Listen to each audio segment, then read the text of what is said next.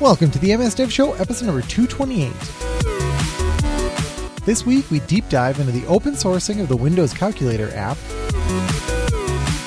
We announce the winner of the Raygun contest. Azure gets smarter about reliability. And a critical flaw in the Raspberry Pi 4, but it's still faster than other computers that we discuss. Raygun gives you complete visibility on errors, crashes, and performance problems affecting your end users. Replicate issues in seconds rather than digging through log files or having to rely on users to report errors or crashes. Raygun gives you a window into how users are really experiencing your software applications. Check it out today at raygun.com. This week, we have David Grohocki, Senior Program Manager at Microsoft, working in the app space, focusing on user experience. And we have another exciting guest, Howard Woloski, Senior Engineer at Microsoft for the past 18 years, working on Visual Studio, Windows Phone, and is now working across the first-party apps built into Windows. How's it going, guys? Great. Thanks for having us. Yeah, we talked to both of you at Build. You actually had an area set up where you were talking about Windows Calculator, and we found that conversation surprisingly fascinating. There's like way more to it than people realize, and we're like, man, we got to talk about this on the show. So we're pretty excited about this. And good to be here. Yeah, and Carl, you got stickers. Yes, I got stickers and I want to hand them out. In fact, I've got a big pile that will be going out tomorrow. So if you're waiting on them, they'll be coming soon. And if you still need me to get you stickers, send us an email to feedback@msdevshow.com with stickers in the subject line and your name, address in the body, and we'll mail some out to you. Yep. And then what do we have for the comment of the week? It's a special one this week. It's a special comment of the week.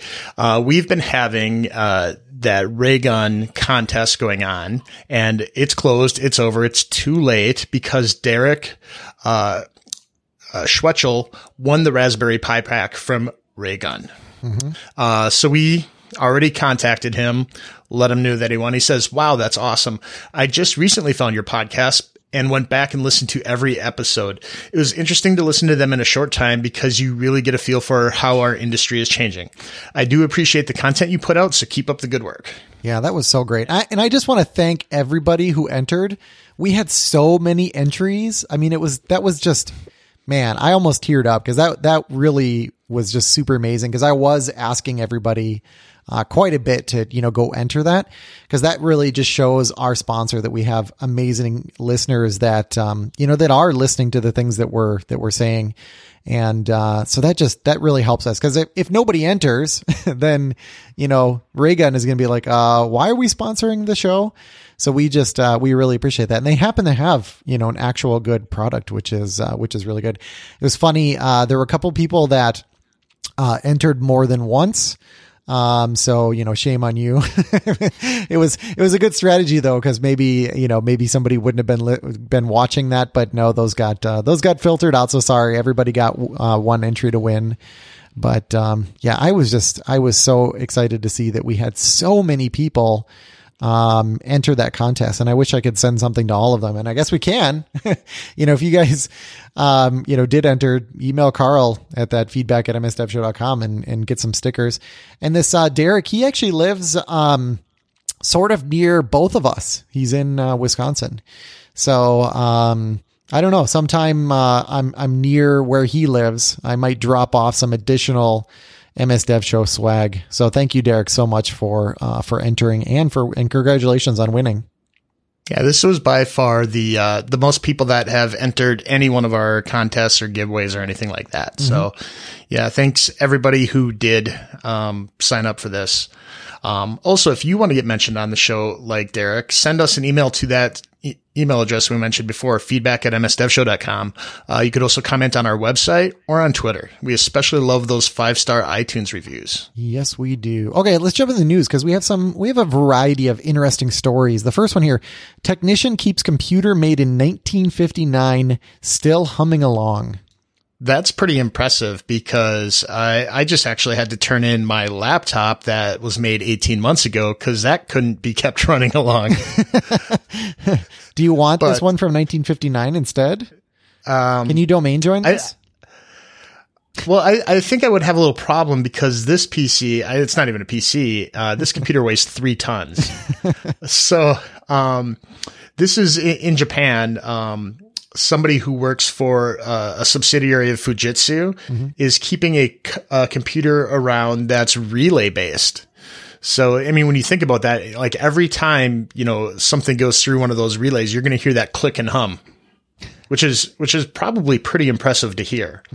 And that's controlled by electromagnets. And it was, the Facom 128B, was developed by Fujitsu in 1959. And prior to that, a lot of the technology at the time was using vacuum tubes instead. So this was, a great leap in technology for the times. Yeah. And it's his job, and it has been for, I think, since 2006 to maintain this computer. You can actually, if you're in the area in Japan, take a tour and hear it operate. It's still fully functional to this day.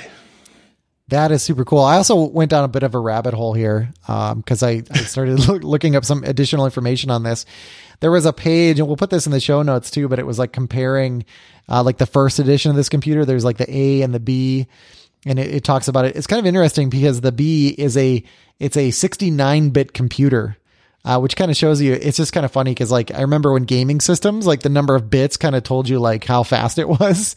But it really has nothing to do with the actual performance. It's just like what it can process at one time and basically the architecture of the computer, obviously.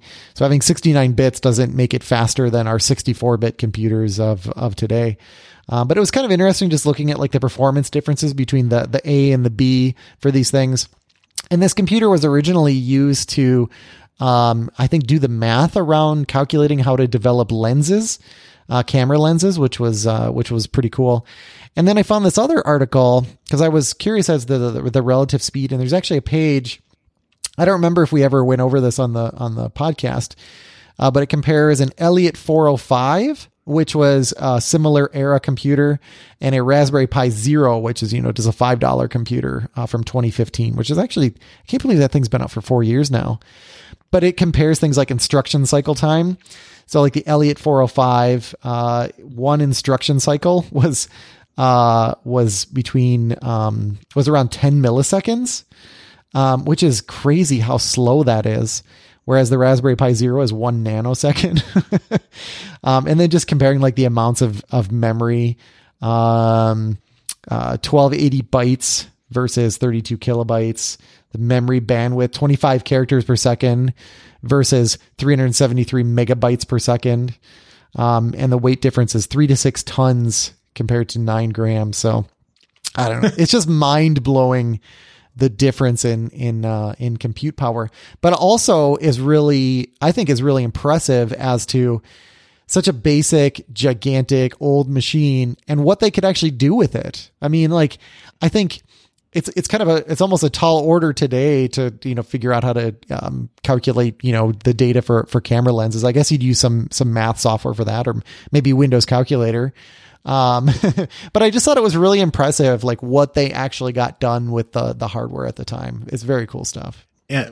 And they also mentioned that, it's not just the hardware difference, but it ran a different operating system style. And that was totally different than what we use with semiconductor chips. And there was also a comment on there that he couldn't even understand the words on the design drawings when he was first tasked with maintaining it. That's pretty funny. Okay. Any other comments on that? It kind of just reminds me of the old light bulb that has been kept going in that fire station. Yeah. I think it's over 100 years old. Hopefully this computer keeps going. Yeah, exactly. Before planned obsolescence of light bulbs. Yeah. New U.S. bill would ban autoplay videos and endless scrolling. Yeah, this is aimed at, some of those things that lend to be dark patterns in web design and kind of suck people into using websites and social media longer than maybe they would otherwise. So in addition to that, they're also targeting snap streaks, YouTube autoplay, as well as just general video autoplaying as an effort to decouple, some of today's youth from just sitting there and being on social media all day long and public websites. I think some of these are definitely, when viewed from that lens, very, it's something that we don't want to encourage, but at the same time, I remember before we had endless scrolling on certain websites, and it was just really frustrating to click that button at the bottom of the page and wait for that page load. When we can just suck in that little bit of the data and you get that quicker refresh cycle and have that auto load automatically for you. That's a nice feature, but it does come with that trade-off that you might spend more time on Facebook, on Twitter than you might normally otherwise. Yeah. And I don't know how much context there is in this bill. I mean, there's probably zero context. Yeah. I mean, just outlawing like that type of feature and the autoplay videos, I think that's crazy. At the same time, like I'm definitely these dark patterns. It's just there's so much evil now, like in everything is like so deceptive and trying to trick you. So I sort of appreciate the sentiment of like trying to fix that, but I don't know how you actually do that. This seems like premature. I don't know. I think this would get ignored, or it would just be used incorrectly and people would find other ways around it. I don't know. I don't know how you solve this problem though. I think it's also kind of a problem given that so much of the internet is international. Yeah. I don't exactly know how they would plan to enforce this across the world. Like certainly they're focusing right now on Facebook and Snapchat, it looks like, and maybe a couple other social media sites that happen to be US centric, but there are many other websites that employ similar tactics that are not based in the US, and I don't know exactly how they would plan to enforce that. I wonder if they count on it being similar to GDPR, where basically, hey, if it's an American citizen, then we need this enforced, and then everybody, all the websites just say, oh, well, that's such a big audience, we're just going to do this for everybody in the world. If that's what happens, and then the actual and maybe even slightly less like GDPR, but more like that European cookie warning. Yeah, yeah. This site uses cookies to blah blah blah. Oh my god, that is so annoying. Yeah, I'm just worrying about my Netflix binges. I kind of like the autoplay of Netflix. I want it to keep going to the next episode. Yeah, exactly. Yeah, Netflix too. I mean, it will after a while be like, are you still there? Which I'm guessing is self-serving because they're trying to, I don't think that's a user experience thing. I think they're trying to like not waste bandwidth. Because I know at least up until recently, I don't know if this has changed, but YouTube doesn't do that. And I think I mentioned on the show before, but we've left for like a weekend and came back, and here, like our Roku was, even though the TV was off, it had been auto playing YouTube videos for like 3 days straight. So, yeah, exactly. So we'll see what happens with that. Probably nothing. And then speaking of small computers, like we were talking about earlier, Raspberry Pi admits to faulty USB-C design on the Pi 4. Ouch. Yeah. So where this will actually bite you is there's certain kinds of chargers that, because they didn't implement the spec properly, that certain USB-C chargers won't work.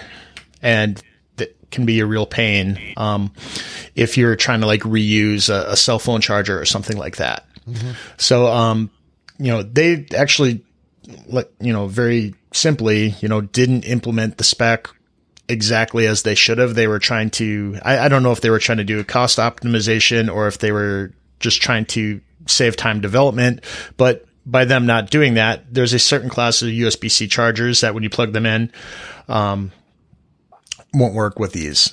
They'll actually get detected as an audio adapter accessory and refuse to charge. Yeah, it sounds like the Nintendo Switch has the same type of issue. I mean, too bad. Like for the Raspberry Pi, I mean, I don't know why they don't do like some kind of beta testing. Because when they released the specs, they also were taking orders. So obviously, they were like past the point of no return. So they're going to fix it in the next revision, but like the damage is already done. I'm wondering if like a month ago they could, before they started production, they could have maybe released those plans. Yeah. Because I mean, I don't know. I guess I don't know much about the background, like the company behind it or anything like that. But I think I think they're just trying to provide like low cost computing. And I don't I don't know who they're really competing with. I don't know why they can't just be open about this stuff and release that and just say, hey, everybody, like, look for bugs. If you see something, like, let us know. Cause this got caught in a schematic. It wasn't even that, like, somebody bought one and plugged in the wrong cable. So I wonder if they're going to change their process going forward. Yeah, there's 2 pins on the USB-C that are each supposed to get their own resistor, and they're actually sharing a resistor. And that's what ended up getting caught. So it also shows that whoever did find this by use of a schematic, like, really knew what they were doing and really knew what that USB-C spec called for. Yeah. I was going to mention that I would have thought they should have, like, run it by Benson Lung or something like that before releasing it. And then I started glancing at the article, and he actually chimed in on this too. Benson, for a long time, had been doing USB-C analysis across all the accessories that were coming out, because he kept finding so many different USB chargers or cables that were just completely non-compliant and could even break your device. And eventually one actually did end up frying his laptop. Ouch. But yeah, so I don't think he keeps track of it anymore, but he used to, people formed, like, spreadsheets tracking all of his analysis about, like, which accessories were valid and which were not. And I've used that in the past to figure out, like, what chargers and cables to buy and which to avoid. And it looks like he saw the same problem. Yeah, USB-C was supposed to be the savior, like, one cable, one charger, one everything to rule them all. And man, what a disappointment. I mean, we're, like, switching everything over to USB-C, and this is such a disappointment. So, okay. Advancing Microsoft Azure reliability. Yeah, this is a great blog post by Mark Russinovich, the CTO for Azure. And there's some really cool, this is a very dense blog post with some really cool information. So first and foremost, over the previous year, Azure, from its global infrastructure, has averaged 99.995 uptime across all of that. So you look, there's more than 50 data centers, and there's, I don't even know how many, but well over 100 different services. And for all of those services and all those data centers, that's the kind of uptime that's been realized over 12 months, which is, to be honest, pretty amazing. If I were in charge of that, I can guarantee you it would not be nearly that high. I agree. But, there has been a few very public outages that, even though you have that uptime, you might have been hit by one of these different outages. And, I think the impetus of this was, even though that is a pretty good uptime, it's not good enough for what Azure is trying to offer. And he's outlining in a public way, how is Azure going to become even more reliable? So I'm not going to go through all of these, but I think some of the later ones were pretty interesting. So there's going to be an expanding of availability zones. Today, there's 10 in the 10 largest regions. Over the next year to 2 years, it's going to be, they're bringing availability zones to the next largest 10 Azure regions. At Build, there was the announcement of Project Tardigrade, and tardigrades are these tiny microscopic animals that can survive in these crazy conditions, like even in the vacuum of space. Or the mycelial network. Yep. And they're taking, that concept of being able to look at VMs and detecting when they're about to have a failure and actually swap you to a good machine mid-process, which is crazy when you think about what that would take to do that. And one that I thought was really cool was low to zero impactful maintenance. As these individual services like App Service or Blob Storage or something gets an upgrade, they're going to be doing these with hot patches, live migrations, in-place migrations on all of these services. And it sounds like more and more of the Azure services are going to be required to do this going forward, which means that you're not going to have downtime and you'll still be able to get all the latest and greatest. And the last one that I thought was interesting, and as I reread it, I picked out a few more things, was fault injection and stress testing. fault injection is like the Chaos Monkey from Netflix. We remember that from a few years ago, where you purposely introduce failures into a system to see how you can react to them. And we had an episode right now. It mentioned. Yep. Right now, that's currently happening in private Azure testing environments, and they're going to start rolling those out to a larger, more global scale. But I think the key piece that I missed initially in here is it says, our plan is to eventually make these fault injection services available to customers so that they can perform the same validation on their own applications and services. And I think that's really cool, because I've heard a bunch of people ask for that thing. Can one of the cloud providers help me with these fault injection? Mm-hmm. So I can make sure that my services are as fault tolerant as the system that it's running on. Yeah, I wonder if Charles Torre is involved in that at all. He was the one that we had on for the. That would be really cool for that episode. So I haven't talked to him in a while. I wonder if he's part of that. This is super cool though. This team that was put together, just kind of taking a look at all of this from another aspect. This just really shows the maturity of Azure. And I would say, obviously the other cloud providers, I would say probably like Google and AWS they probably have something similar. I would think maybe. But the whole point is that like all of these platforms are getting to a new level of maturity where it's like the tolerance for any kind of downtime is much lower. Even though we're getting better at building applications that are more fault tolerant, it's best to have both. Like my application should be able to deal with failure, and I should just not have any failure. Both of those things are useful. And I don't think you caught my reference there with the mycelial network, Carl. That's a Star Trek reference. So yes, there's a bunch of Star Trek references over the last couple of days that I've missed. Yeah, you got to watch Discovery. So it's really good. Any comments from you guys on that? I've been really impressed with what Mark has been doing with Azure since he took over. Yeah. But I don't think I have anything specific on those topics. Yeah. It's just impressive how much they keep, what they keep adding on top of it. It's becoming like a big force to reckon with. Absolutely. In cloud computing. Yeah. Yep. Okay, Carl, alternative Big O notations.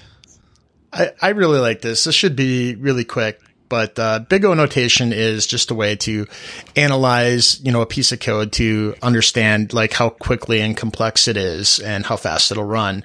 So for those that are familiar, O of 1 means that it takes one operation to get your result back. And in this case, all of these different standard Big O notations are kind of mapped to a funny one that's also very descriptive of, how good it is. So O of 1 equals O of yeah. O log n equals O of nice. O n log n equals O of okay-ish. O of n is O of okay. O of n squared is oh my. O2 to the n is oh no. O of n to the n is O f expletive. And O n factorial is OMG. That's awesome. So I thought it was cute. We'll have the link in the show notes if you would just want to see it, because I ran through that pretty quick. Man, why did I even go to college? Like this is this is was what like I learned of college right there. It's summarized in a nice little chart. Cliff Notes version of college computer science course. And then the last one here, I think we can go through real quick, but the Book of News for Build 2019. This is always a useful publication.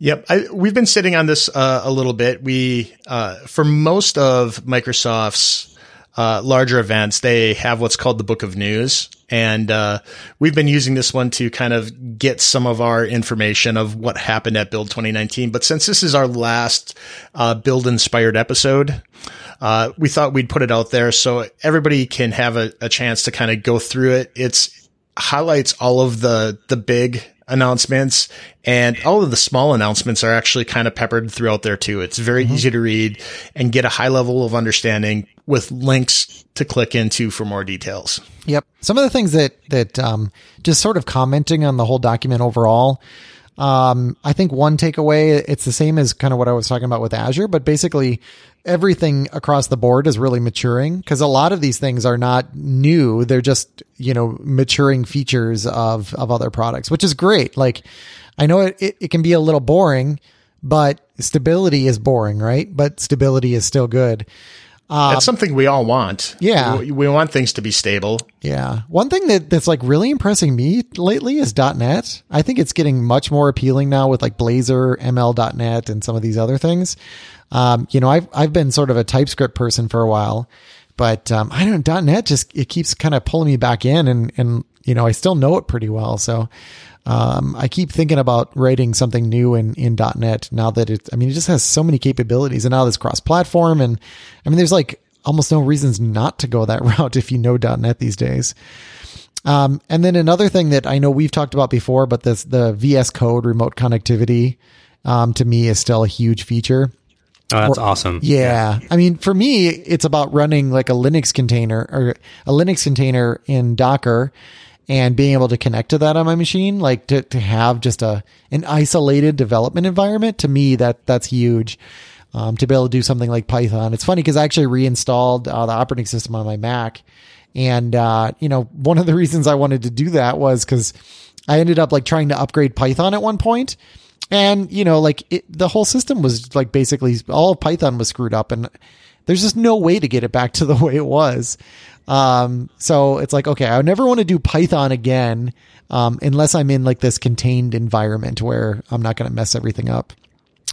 And then the last thing that this document just reminded me of, in regards to Visual Studio, was the announcement of online.visualstudio.com, which was basically a web-based version of Visual Studio. That's still not up yet. So, I guess I don't know who I'm calling out on that, but, I'm going to see if I can get an update on what the heck is going on with that. Cause I've been excited about that. I think that is interesting especially for like, I know it sounds kind of weird, but like development on an iPad. If you can actually sit there and basically use an online version of Visual Studio Code, that's pretty cool. So that just gets more developers able to use, Visual Studio. So. Yeah, and especially when you look at like a lot of educational environments, a lot of times they're running on either crazy low performance PCs, Chromebooks, or they're just in a managed situation where you can't install software. And a lot of the tools that they are working with are online based ones. So if VS Code is running in a browser, that just brings that whole ecosystem of what you can develop on available to that whole segment of the education system as well. Yeah, the Chromebook examples, like you said, is another good one. Any final comments, or should we move on to our topic of the day? Okay, let's move on. So we're talking about Windows Calculator, which is actually pretty amazing when you start to dive into it. So I guess my first question is like, why was Windows Calculator open sourced? I can try to summarize that. It might take a couple of minutes. There's some backstory there. Sure. About 4 years ago, 4.5 years ago, a team was formed within Microsoft to centrally, they kind of grabbed different people from across the company that worked on different apps to form this central application development team that was focused on trying to solve the common problems that all the other applications were having. So instead of having every team go off and try to figure out how inking works or maybe how to add Cortana integration, or just how to figure out accessibility, we'd have this one central team figure out all the best practices, how to do things, and then they'd go out and educate the other teams just so that all the time was just centralized, and so other teams could just go off and focus on their apps. So that team was formed, and I joined it at the time of its inception. And then a couple of months in addition to owning all the best practices and trying to fix the build system, we were given a bunch of apps. And so we started doing all those things on our apps first as test beds, and then started passing those learnings along. And so one of the first things that our team really focused on was Fluent. So when Fluent was getting created by the developer platform, we worked really closely with them to integrated into all of our applications, with Windows Calculator being the focus point. And all that close working relationship ironed out a lot of problems that were initially identified. And so once we had it all working in Calculator, we went out and educated the other first-party app teams how to add it into their own application. And so our team was coming up with all these best practices, and we were also coming up with all these toolings to help out. One of them was this project I worked on called Store Broker, which is used to automate deployment of applications to the Windows Store. And so that's widely used inside Microsoft to just have nightly builds get flighted out to the Windows Store. And over time, I started pushing that we should open source that, because there's no, like, the same problem that Microsoft was having in terms of how expensive and time consuming it was to get those things deployed on an automated basis. That's the same problem that external developers were having too. So over time, we got that open sourced. And then I started looking at, everything else that we're doing, whether it's figuring out accessibility or localization or fluent design language or how to get automated testing working or store deployment. All these problems were the same problems that we're educating internal developers about, and external Windows developers were having the same problems. So I started pushing, why don't we try open sourcing one of our apps so that the Windows developers can learn from what we're doing with a real example, like a real product that we're actually shipping, as opposed to all these one-off code samples that seem to get released with a new version when a new API comes out, but it's just a very small example of how to do this one thing with an API, and it's not necessarily a sample that's maintained over years. And so that conversation started probably 2 years ago. And there's a lot of back and forth talking and investigation I needed to do, until eventually we got to the point where we got approval. And so Calculator, we had to do a lot of prep work once we got that approval, but we finally launched in May of this year. But yeah, the main point, I would say it's less about it being Windows, the specific app Windows Calculator, and more about it being an enterprise quality example of how to do Windows development. And it, like, if there's any kind of question that you're trying to answer regarding Windows development, it should hopefully already be answered. Well, that's how you do it, because this is how Windows Calculator is doing it. Whether it's localization, accessibility, fluent design, testing. Now we have both unit tests and UI automation going on there, automatic store deployment. And a host of other things. We have this one concrete example, and it's not overly complicated, so you can kind of dive into the code and get the answers that you need. Raygun provides full-stack error, crash, and performance monitoring for tech teams. Whether you're a software engineer looking to diagnose and resolve issues with greater speed and accuracy, or you're just concerned you're losing customers to poor quality online experiences, Raygun can provide you with the answers. Get full-stack error and performance monitoring in one place. The next time you're struggling to replicate errors and performance issues in your codebase, think Raygun. Head over to raygun.com. Get up and running within minutes and dramatically improve the online experience of your users. Yeah, we're talking about Calculator today, but one of the things that as you're talking about like these other inbox apps that are part of this, what are the names of some of those other apps that are going through the same process that Calculator started?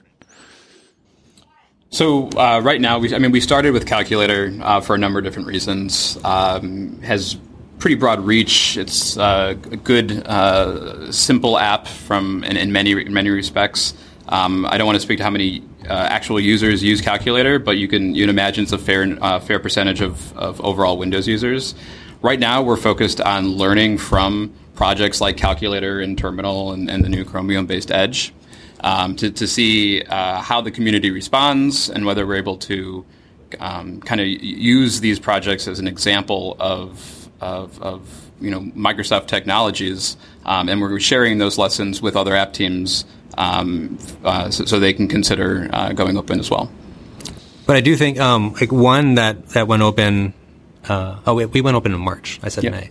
In May, Windows Terminal went open source. And that's super, super exciting. And there's been a lot of enthusiasm around that one too. So that's not Windows Terminal is not one that we own, but they're a team that we've worked closely with quite a bit over the past few months as we've been trading our approaches towards how we're handling open source, so that we can just so that our teams can just improve how we're doing it overall. And we'd actually been having a lot of discussions with teams just across the company that are kind of looking at what we're doing and trying to see if that makes sense and trying to understand what the impact it's had on our team since we've gone open, both positive and negative. But they've been really, really interesting conversations. That's great. Yeah, because, I think, a lot of people fail to realize like how many small, tiny applications are just bundled in there. You have like the bigger or more well-known ones like Calculator, Notepad, and stuff like that. But, I'm even thinking of like there's a new update to the Snip, so there's a new application for that, or the character map, which in my mind could use a lot of Fluent love.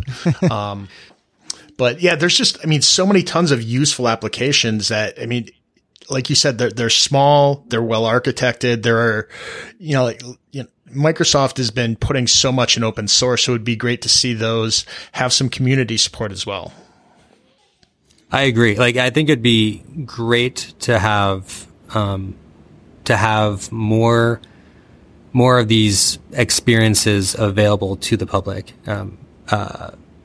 But every team needs to kind of figure out what's going to make sense for them given their priorities. Because I think what's become increasingly important that Microsoft has been seeing is that we don't just putting source code out there for an application isn't going to work. We really need to do is create a community and be engaging with them and being active with them and going back and forth in order to have this community that you're creating with. And there is a cost to that. There's a time and energy cost to that. And not every team is necessarily able to afford that. Yeah, that's a really good point. So, this is just a simple calculator app. Like I could make one of these in like 15 minutes. So, how hard could all this be? I say that sort of jokingly, but I'm sure there's, people that are like, well, what the heck could possibly be in there? So like, how complicated is this? Dave? Yes. So one thing that kind of surprises me is that a lot of users don't realize how many different modes that Calculator has. You open up Calculator, it enters standard mode, but we also have scientific mode, programmer mode, which has some programming functionality, date calculator, and then a whole number of unit converters, including currencies. So there's actually quite a bit of functionality that a lot of users don't take full advantage of, which we're quite excited about.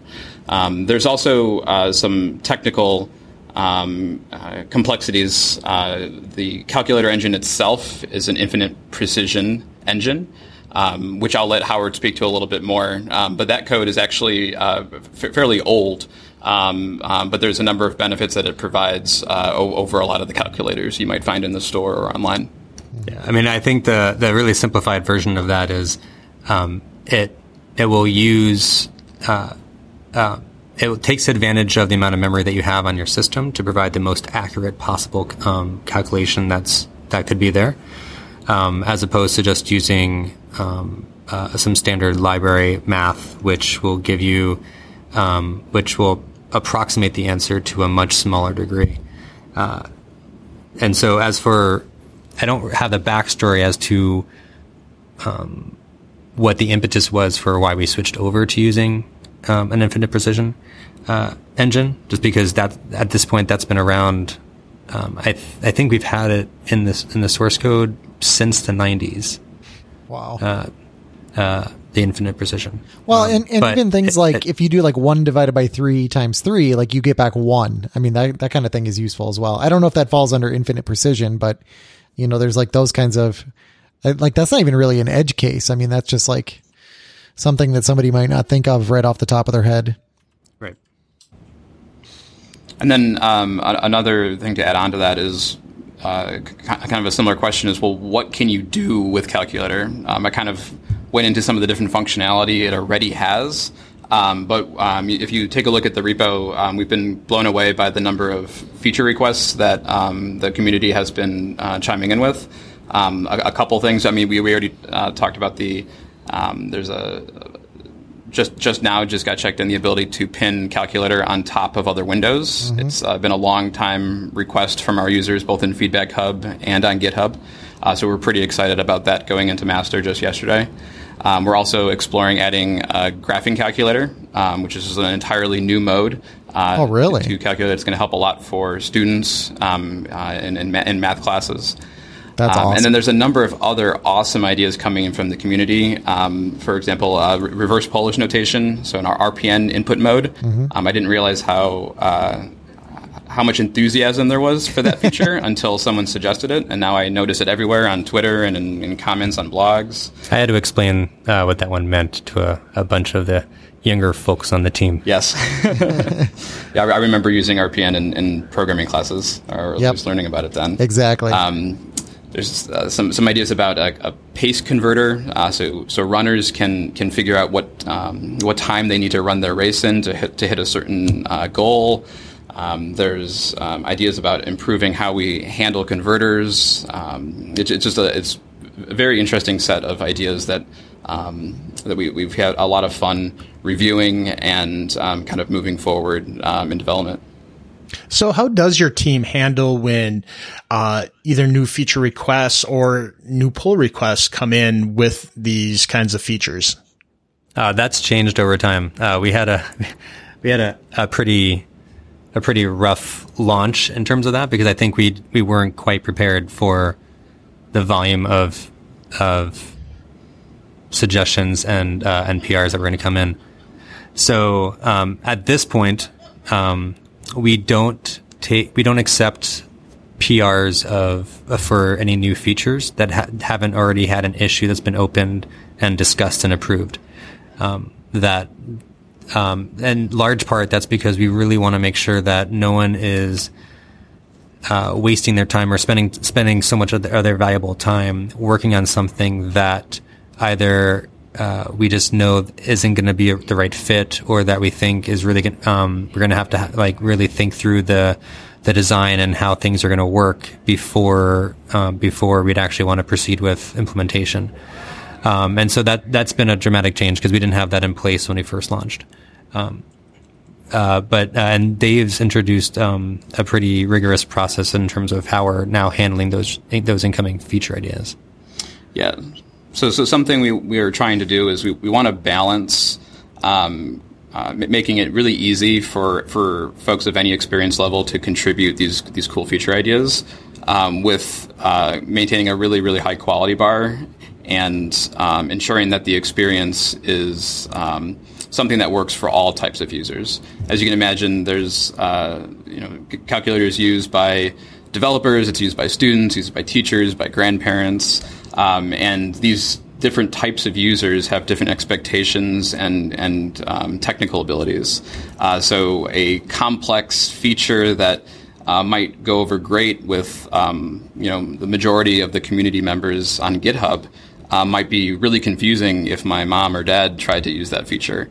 So we have this kind of feature development process in place so we can encourage and kind of shepherd through discussions and features through from ideation all the way through to implementation and then shipping it. Very cool. So you mentioned that you don't take a PR unless there is like an open issue. But for the most part, for at least for new features, we have still been taking them for what we consider just code health or code improvement. Yeah, I was going to ask you about that. I was wondering if there were any interesting like community patches that you have gotten, like weird bugs or like, just anything that you thought was really interesting. There's a pretty, I think, wide gamut for that. One of the first PRs that came in was someone. Let me see if I can find it. because I think even his title was kind of funny. Well, he was trying to make this app immune against any exploit. And I was like, oh, this is gonna be really fascinating. Yeah, we should add that feature to everything. Yeah. And his PR just deleted the whole repo. That's one solution. Yep.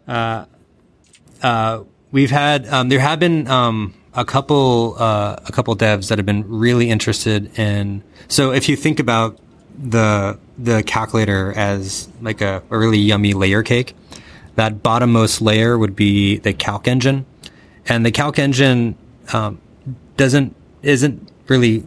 There isn't anything about it that needs to be Windows specific, except the fact that it's been developed by Windows engineers for well over 20 years. And so there are some Microsoft C specific stuff in there that are not standard C. But beyond those, there's nothing specific about Windows on it. And so because it has that infinite precision engine, which is really interesting to some folks, people have been coming in and slowly chipping away at making the calc engine cross-platform, which I think is like super interesting. Yeah. And so, that's been they've been working on that now since March. And I think they're making good progress. And I think at least one of them is in school. I know at least one of them's in school because he's had to take breaks every once in a while from what he's been doing to get back to schoolwork. Mm-hmm. But that's been really interesting to follow. And another interesting one, which I think was great too. Someone went and like analyzed the formatting style that we've been using in the code base, and they spent quite a bit of time to create a Clang format file that accurately represented, for the most part, our intended style philosophy. Mm-hmm. And by having that can mostly avoid a lot of style comment feedback comments during any PRs. Then we can just really focus on the implementation, so we don't really need to worry so much that it's adhering to the way the rest of the projects run. Yeah, makes sense. From an issue side, I think we've seen a number of really interesting issues come in. Yeah, I already talked about some of the features that we are kind of moving through the process. As you can imagine, there's some ideas that don't make it through for one reason or another. Either it's not something that would meet the needs of the kind of the typical user, or maybe it's just doesn't fit in with the product. One idea that comes to mind is somebody researched the use of abacuses in I think particularly in Asian regions, and it was just really interesting to learn more about the abacus. We ended up not moving forward with it, but it was a pretty thoroughly researched feature pitch. But unfortunately, we're going to be seeing an abacus mode in Calculator anytime soon. Okay, yeah, that one was interesting because when it first came in, it didn't really have too much data, and we really just thought it was a troll. And so we said, that's interesting, but can you provide us some more details? And they delivered. And then they delivered. So it was either someone who really, really was gung-ho about abacus mode, or a really, really invested troll. Yeah. But either way, it was an impressive feature pitch. That's pretty cool. So how do I actually like tweak this and build it? Can I do all that on my own system? Yeah. We have pretty much all you need to do is install the community edition of Visual Studio 2019, then clone the project, and that's it. Just open the project up and build it, and you can deploy. It's really as simple as that. And we have a couple pictures or screenshots in the repo to help you through those steps in the event that you get stuck.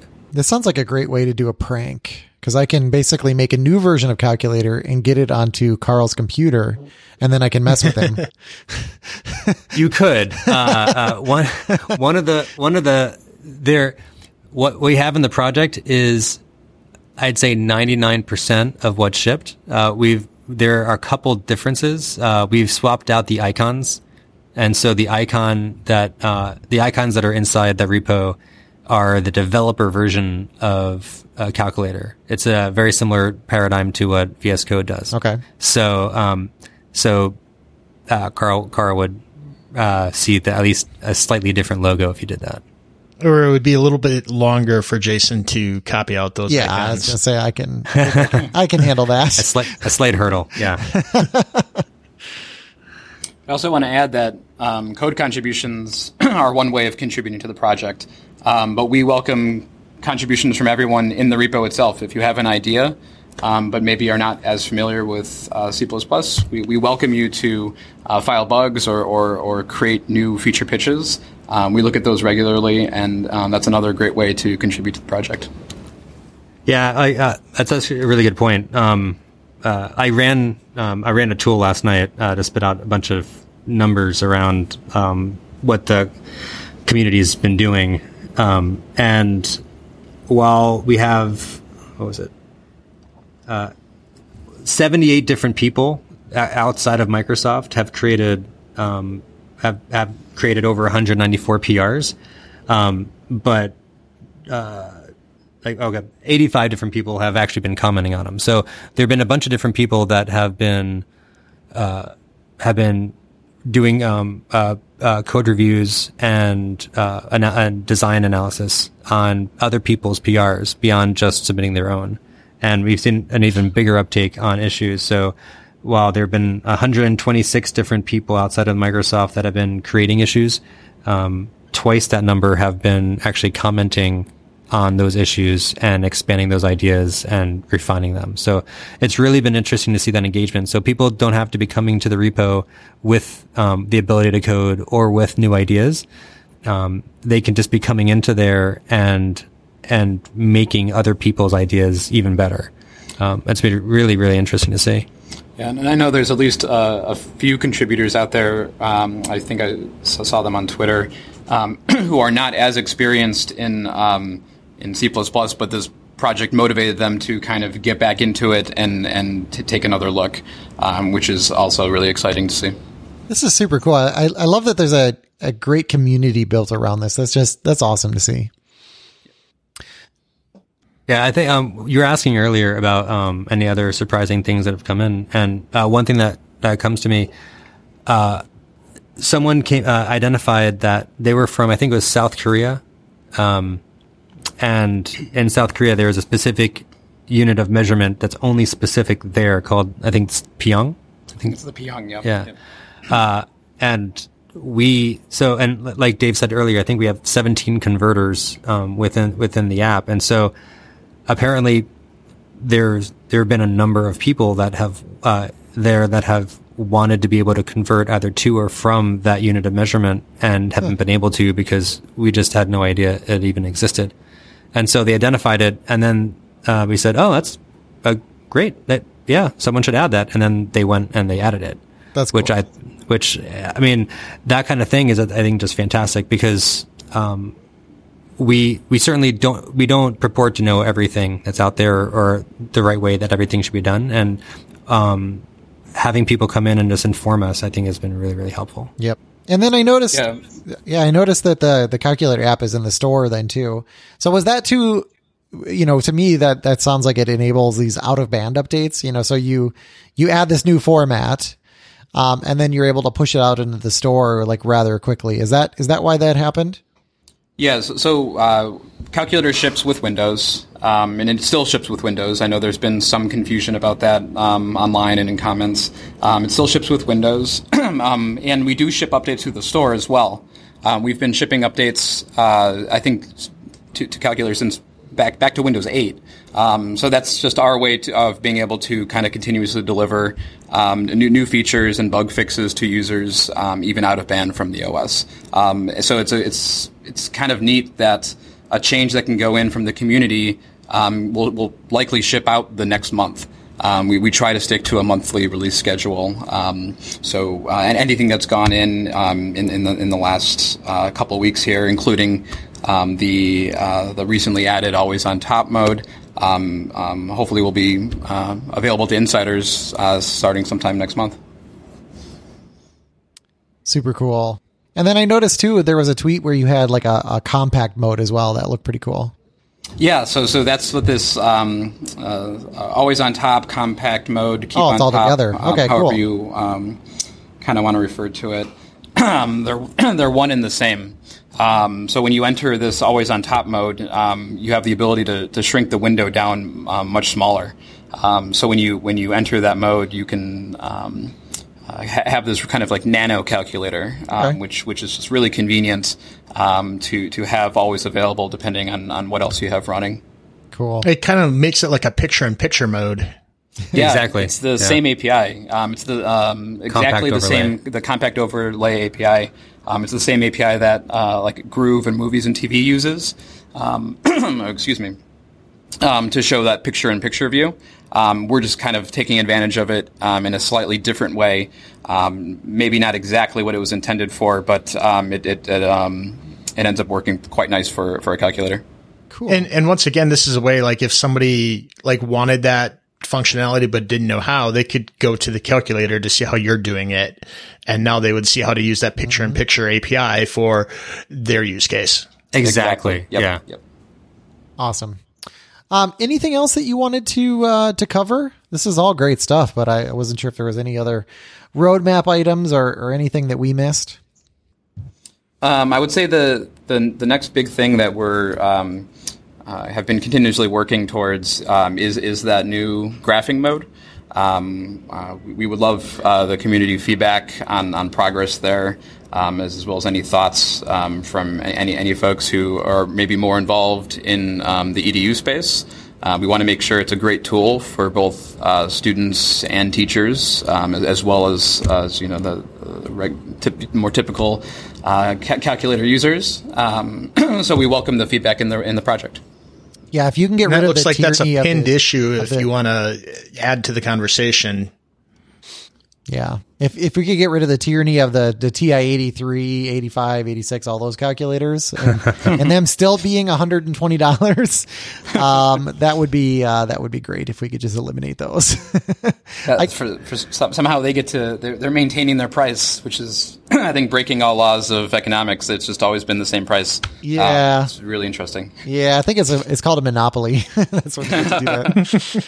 Although I got to say, like I had a lot of my early programming was done on those calculators in high school. Yeah. Yeah.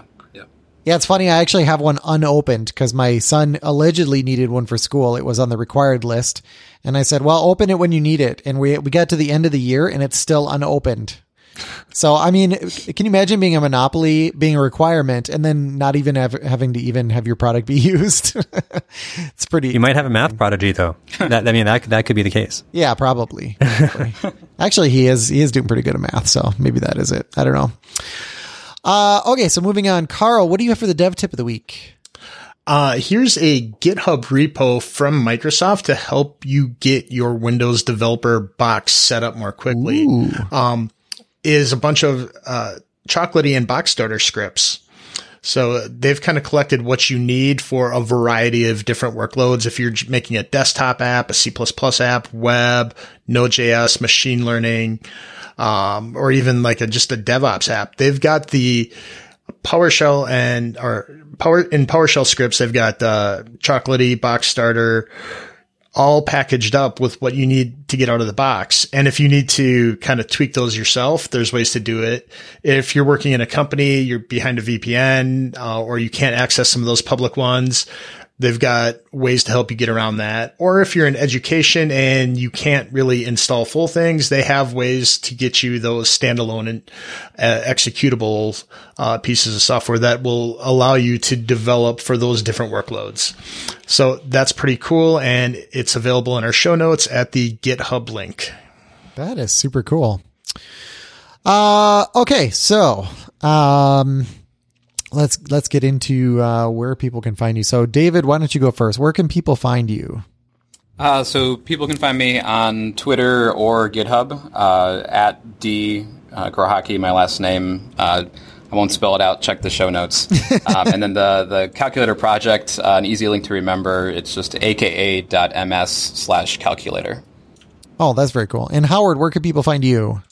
On Twitter, at QuackFu. Howard the Duck was a master of QuackFu. I love that movie. That's a classic. And on GitHub, it's just at Howard Wolowski. Okay, very cool. And Carl, where can people find you? You can find me on Twitter at Carl Schweitzer. And you can find me on Twitter at twitter.com/whytechie. So guys, thank you so much for coming on here and talking about Calculator. Who thought there'd be so much to talk about, but it's super cool what you guys are doing. Thanks for having us.